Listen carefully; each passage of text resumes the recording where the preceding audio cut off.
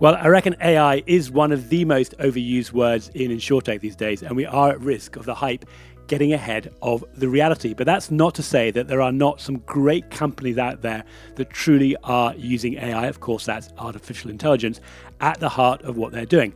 You've already spoken to a few, we've got more to come, and today we're talking to Tractable, another company that is bringing speed and efficiency into the assessment of images that far exceeds anything a human could do. Now, AI is still evolving, and as we're about to hear from Adrian Cohen, one of the co-founders of Tractable, it is in particular important for AI to be smart enough to figure out and tell you what it doesn't know. Hello, Matthew Grant here, partner at Instech London, and a warm welcome this week to all of our US listeners. You are not alone. Whilst we are broadcasting from London, we are today working with companies from all around the world, and we know that 30% of you are listening in from the United States. Now, thanks if you've been in direct contact by LinkedIn or email to tell us what you think. Whilst we know where you are, we don't know who you are, at least not all of you. So every little bit of that helps. Like all our episodes, there's something here for everyone. Building technology, growing a business at speed, going global, and a whole lot more. So here's Adrian.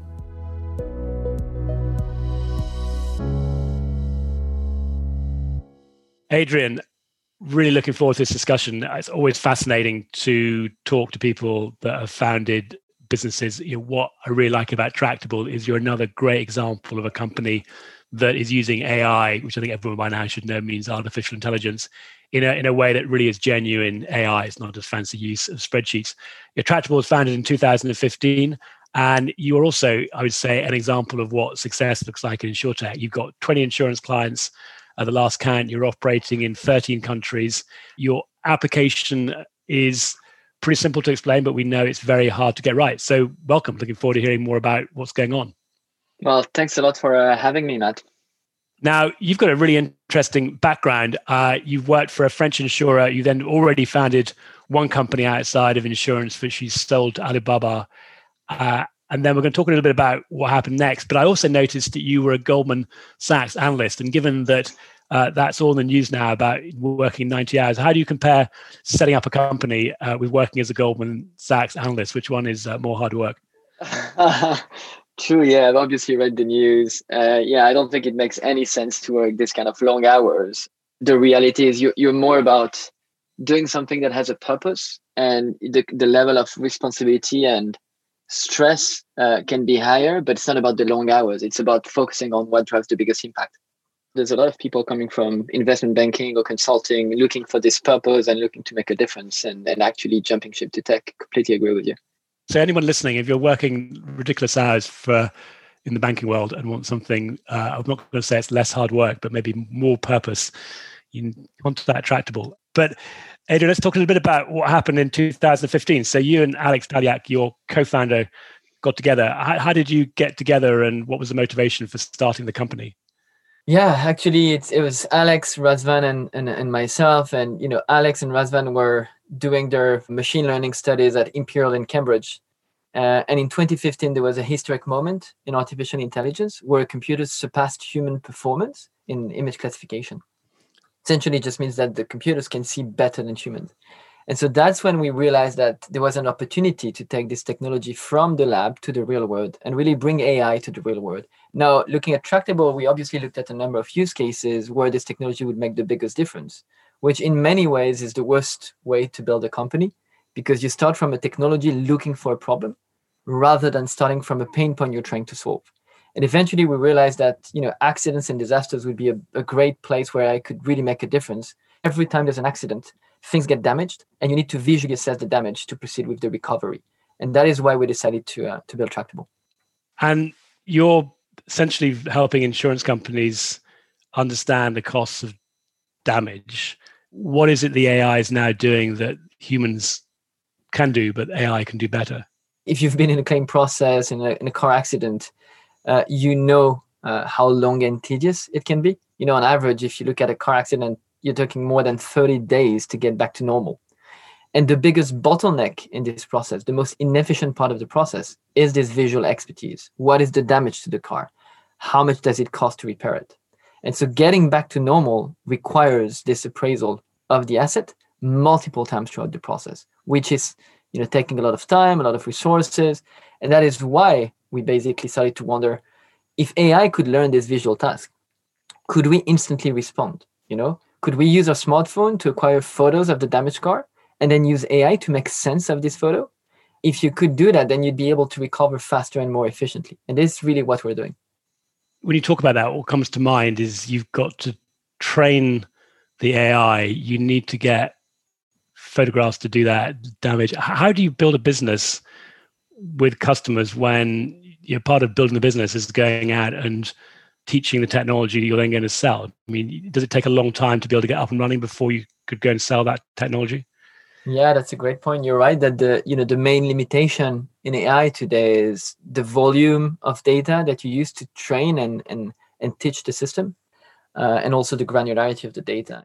When we first started, I think the number one priority was to get enough data to train the AI to understand the task. The beauty of the use case is that insurance companies have been documenting claim processes for decades. So they've been, both insurance companies and repairers have been storing and photos of damaged vehicles for decades. So you have millions and millions of examples that have been sitting on servers unused for a long time. And so as part of building the company, we basically agreed with our global customer base to give us the data to train the AI and serve them better. Obviously, the data belongs to the insurance company, but this is the data that we're using to teach the AI and train the system. It's a really interesting point for anybody else thinking about building a business, to the extent you're willing to share some of your success stories. I wouldn't say secrets, but you still had to find your first customer. So how did that work back in 2015 when you had the idea? Presumably you'd started to prove the concept. It's a kind of the chicken and the egg. Which came first? You're absolutely right. I mean, obviously now we're in a great place with customers in 13 countries. So we have a global customer base that's feeding and helping us to maintain and improve the system because they benefit from the learnings, right? But you're absolutely right that the step one is the hardest. And here, I think you need to do things step by step, right? Like what the AI is today able to do is much more complex than it was able to perform 5 years ago. So you want to start with a small training set. You want to show that the system is able to perform certain tasks. And then you want to show that as it grows, as we process more and more claims, it will be able to get there. So there's a little bit of, selling and showing the vision and being very open and transparent on the limitation and the capacity of the system today. And then you just want to find the visionary customer, the partner who's okay to get on the journey with you, right? Not every single insurance company wants to be a, first wave and a pioneer. Some will be happy to be moving second, and those are not the first customers you want to have. In our case, we're fortunate to have Covia in France, number one insurer there, AGS in the UK, top 5 as well, showing the vision and championing the technology. And that's how we got started. Yeah, another really good point. I mean, it's that technology adoption curve, the sort of bell curve that many people be familiar with. The early adopters, if you try and sell to the wrong kind of company too early, they're not ready for it. I think that's been one of the problems a lot of companies have had in innovating. Well, the great joy of doing these podcasts is I get to interrupt myself sometimes. Now, this technology adoption curve is true for almost every company in every industry. Different companies have different attitudes to when they want to buy. Typically, only around 15% of the companies in any market fall into the categories known as innovators or early adopters. These are the ones that are prepared to be the first to try out new technology. The remainder of the market are the early majority, late majority, or finally the laggards. Those are the ones that don't buy until things are really thoroughly proven. Now, I thoroughly recommend Geoffrey Moore's book, Crossing the Chasm, on this topic. Or if you want to, you can read a short article I wrote a couple of years ago on LinkedIn explaining the relevance to insurance. Look out for the link in the episode notes. Now, back to Adrian. You've got relationships with GS in the UK, Covea in France. I think you're working with PZU in Poland, another leading local insurance company. And then also within Japan, I think that's one of the major areas for you, isn't it? With Tokyo Marine and MS and AD. I mean, what is it about Japan that has made them a major market for you? Yeah, I think it's correct. Today we work with 25 companies, the market leaders in France, in the UK, in Poland, North America, Japan, as you rightly said. Japan has been a fascinating market for us. There's been a couple of things. Number one, I think there's a big appetite for innovation. So, as you pointed out, this will to adopt new technology and do things differently was probably stronger in Japan than in other markets. I think number two, there's clearly a question of timing, where the market leaders there had been trying to develop this kind of solution in-house, and they didn't manage to do so. And I think when they saw what we're able to do, they realized that they could actually deploy this kind of solution working with us rather than trying to do it in-house and failing. It's also going to be the same thing in Western Europe and North America. There's more and more need for technology to assist with the claim process because there is a higher frequency of claims, but you don't have enough people to deal with the volume of claims, really. And so there's a question of using technology to help with the process, to support humans to work faster, because there's no other way. If you have a typhoon, an earthquake, if your house and property gets damaged, tens of thousands of cars damaged at the same time, you need technology to deal with the situation. And that point about they tried to do it internally and then realized they couldn't, and they came to you.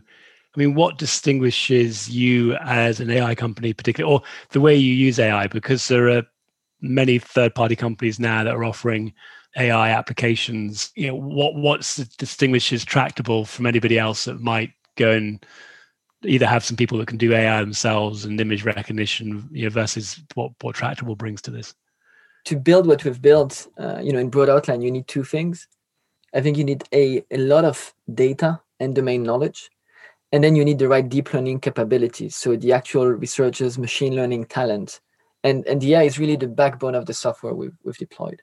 Now, if you think about it from, if you look at insurance companies, number one, they don't have enough data per se. Like the amount of data you need to train the system is in the hundreds of millions of data points. So a single insurance company in one market just doesn't have enough data to get to human accuracy, which is what you need. And then second, I think you obviously need the best researchers in the world. And for insurance companies, it's not easy to attract and manage and retain this kind of talent, right? Like the best researchers want to work for big tech. They want to solve big problems worldwide, and talent is quite limited and scarce, right? So that's why I think it's difficult for insurance company to develop that, and makes much more sense to partner and find the right partner to work on that. Yeah, that last point is really interesting. I mean, it's obvious when you say it to some extent. It's a bit like where we started with our Goldman discussion. If you're a really smart AI engineer, then why wouldn't you go and work with a company that's focusing on that? And just talking about the AI itself, I mean, one of the challenges I think about it is what happens when the system doesn't know the answer, or it doesn't know the answer with confidence. Is the AI smart enough to be able to go, I don't know, please help me? Or how do you handle those kind of situations? This is absolutely a great question when you think about deploying AI systems in the real world. I think there's a couple of points. Number one, assessing damage, say, to a car is definitely a very subjective task, right? What AI brings to the table is the consistency, right? The ability to come up with a fair and objective assessment that's not going to be biased depending on where you live or who you speak to. Another thing you need is a confidence score, right? And an assessment from the AI itself that it's not able to perform the task. It's not going to be able to give you an accurate answer, so that you can, as an insurance company, default back to a manual process when it's needed. And that's actually been one of the first things we've had to develop at the beginning of the business, this ability to be able to say, this is the confidence I have as an artificial intelligence. I suggest you default back to a manual process. So you've provided that measure of certainty or uncertainty, but from the customer's point of view, how do you convince them that they can start to release the AI against their own claims records with confidence that what you're going to give them is going to be better and right, or if it's not, it's going to highlight where it doesn't know the answer? It's a very big part of all of our engagements, right? Like today, the AI is used by the world's biggest insurers over the 3 continents, and there are basically tens of thousands of claims that the AI will process every day.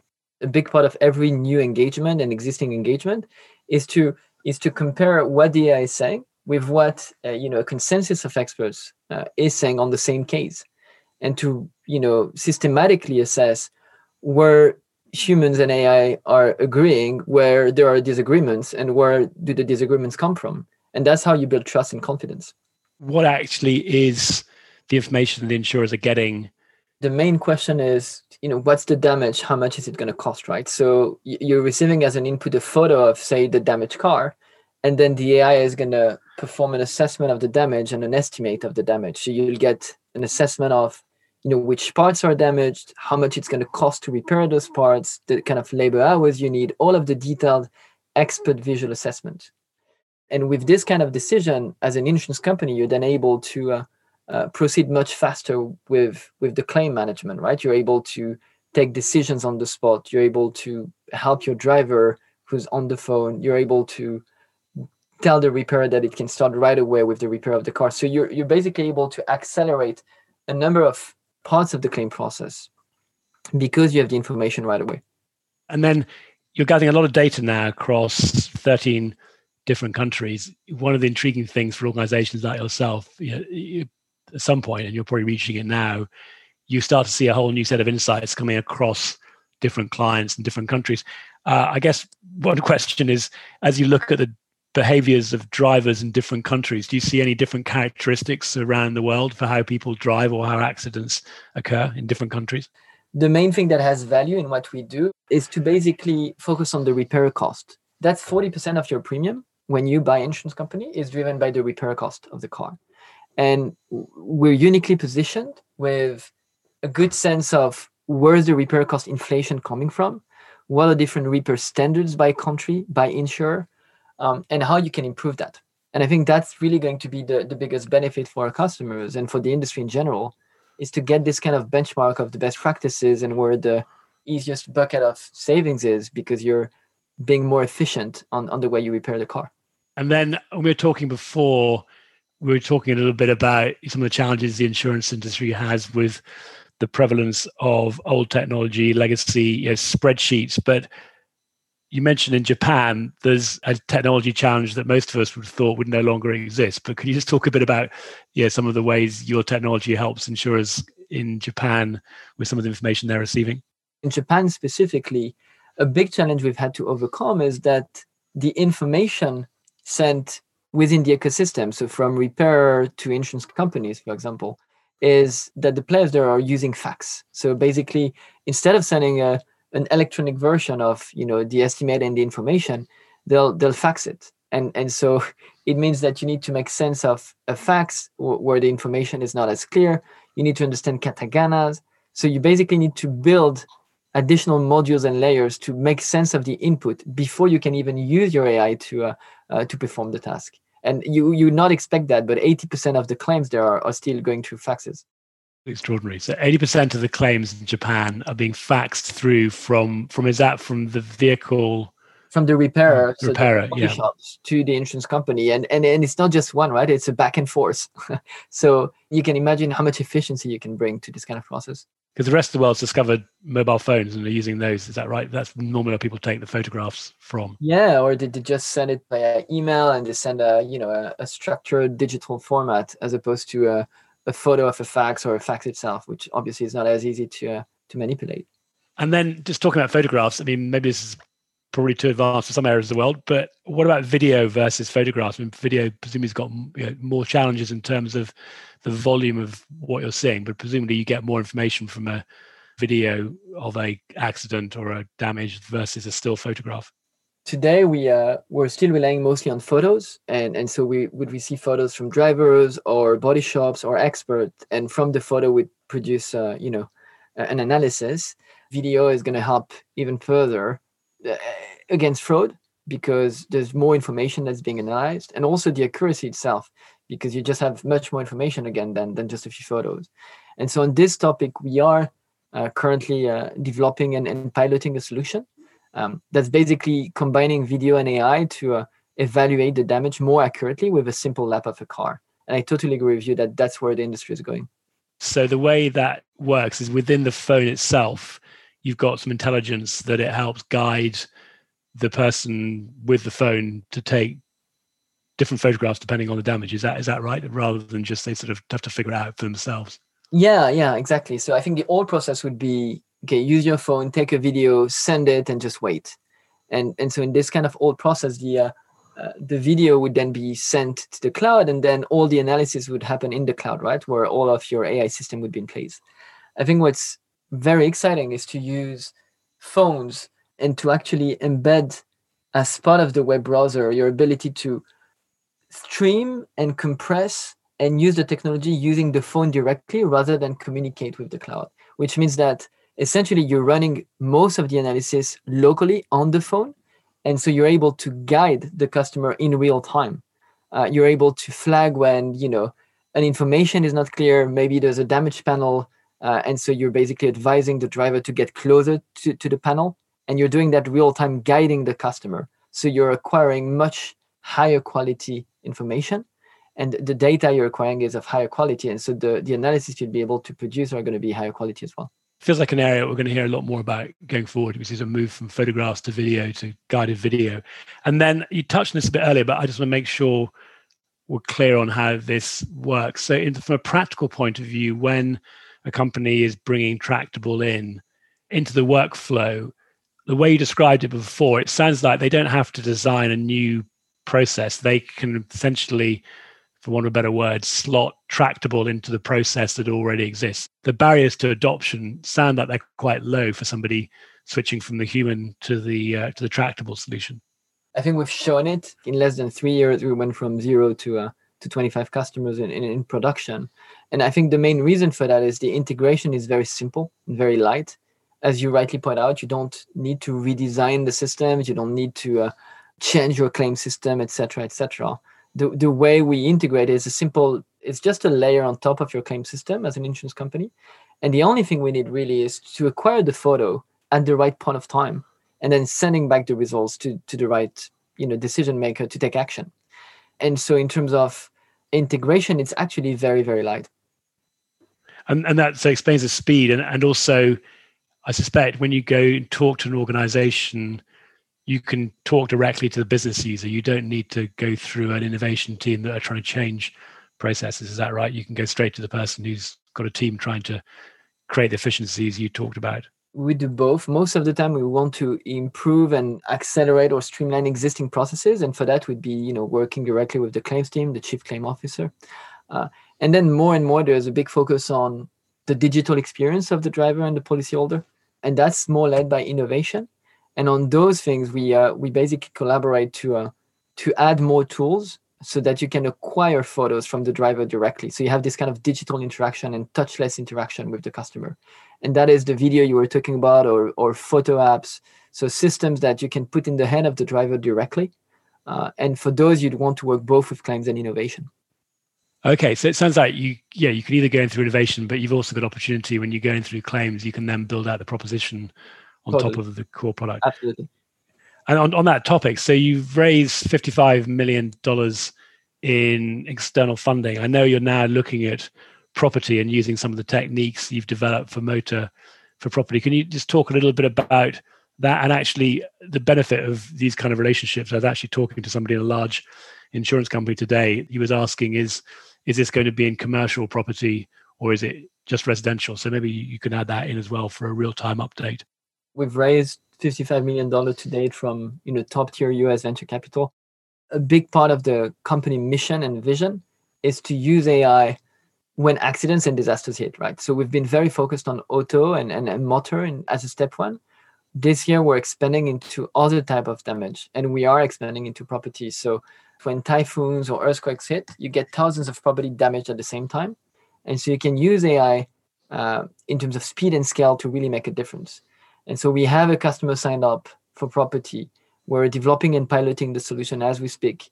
We'll be able to share more of the exact solution later this year once we have the first results. And would that be residential, commercial, both, or you don't want to tell us? The first step is going to be residential. We're not making a big difference there. I think the value drivers might be different, but in the end, the goal, which is to understand the extent of the damage quickly, using visual information is comparable. It's more about the value drivers and the processes, but I believe it will apply to both. And what's really interesting about doing it for property, I mean, that triage or the speed of response is particularly important because once you've damaged your car, it's probably not going to get any worse if it sits in the garage for a while waiting for the go-ahead. If you've had your roof blown off from a hurricane, the longer that roof is left lying on the ground or whether it's scattered to, the more damage that can occur to the building from rain and other types of nasty things like mold. So I can see the value proposition is actually increased significantly for the speed of being able to respond and triage. Yeah, I think in both cases, it's obviously a terrible time. And so you want an easy and very quick response. You're right that, houses will deteriorate. So you want to act very fast. Equally, mobility is crucial for people, right? So getting back your car quickly so you can, easily go to work, et cetera, is also crucial. For example, in Spain today, Admiral is using the solution for customers to settle their claim, same day and get back with their life much faster. I think that also makes a big difference. Yeah, absolutely. And one or two more questions to go, but before we get towards the end, Adrian, I've asked you lots of questions. Is there anything we haven't spoken about you'd like to talk about? The interesting bit is how this kind of technology really scales globally. It's very rare that companies are able to go to so many markets so quickly. And it's obviously not easy to do that. But the reality is AI and cloud are, forge a very interesting combination when it comes to scaling globally, because the task is comparable. Cloud scales obviously very well. And so in the end, a damaged car in Japan or France or Canada requires the same kind of actions and the same kind of assessment. And so what I find fascinating with this kind of technology is that you can very rapidly build a global leader. Well, we've got a very dedicated listener base in Canada, so they'll be pleased to know that you operate there. What about the US? Are you active there? Yeah, we're very active there. In fact, I think a couple of months ago, we announced our collaboration in the Wall Street Journal with The Hartford, which is, a top 15 insurer, and they've been deploying our AI in production in the US. So we're definitely active there as well. Excellent. And we've been delighted that you've joined us as a corporate member of Instech London. And we had Alex on stage, I think almost about in 2015, when this was just an idea in a nightclub in London. So I'm not quite sure how much we were part of your success. You've probably a minor part, but it'd be great to know just, what's led to you joining us now. It's very clear that, you guys are bringing together the best of insurance and technology sectors. And I think it's going to be very helpful to facilitate this kind of conversation and collaboration. We've not been, as involved in the UK sector as we might have been, having, most of the R&D actually based here in London. And that's because we initially focused on international expansion, North America in particular, but we're accelerating and investing a lot in the UK market. So for us, it's definitely the right time to change that.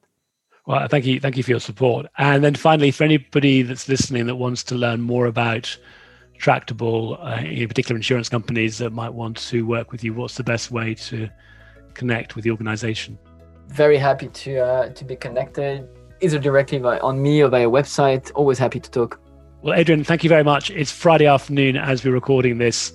I know you've had a busy week, and I will want to let you get back to wrap it up with you and your colleagues. But, thank you for your support. Really fascinating, and looking forward to that next stage in the journey as you move into property, and look forward to inviting you back to hear how that's going. Thank you very much. Thank you very much.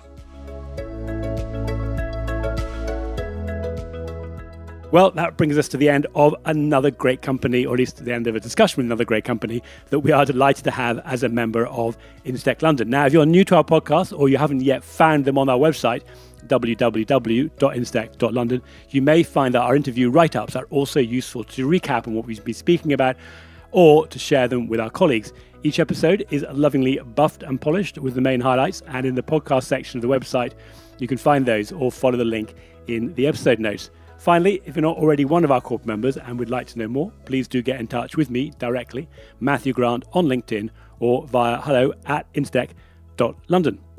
Back again next week.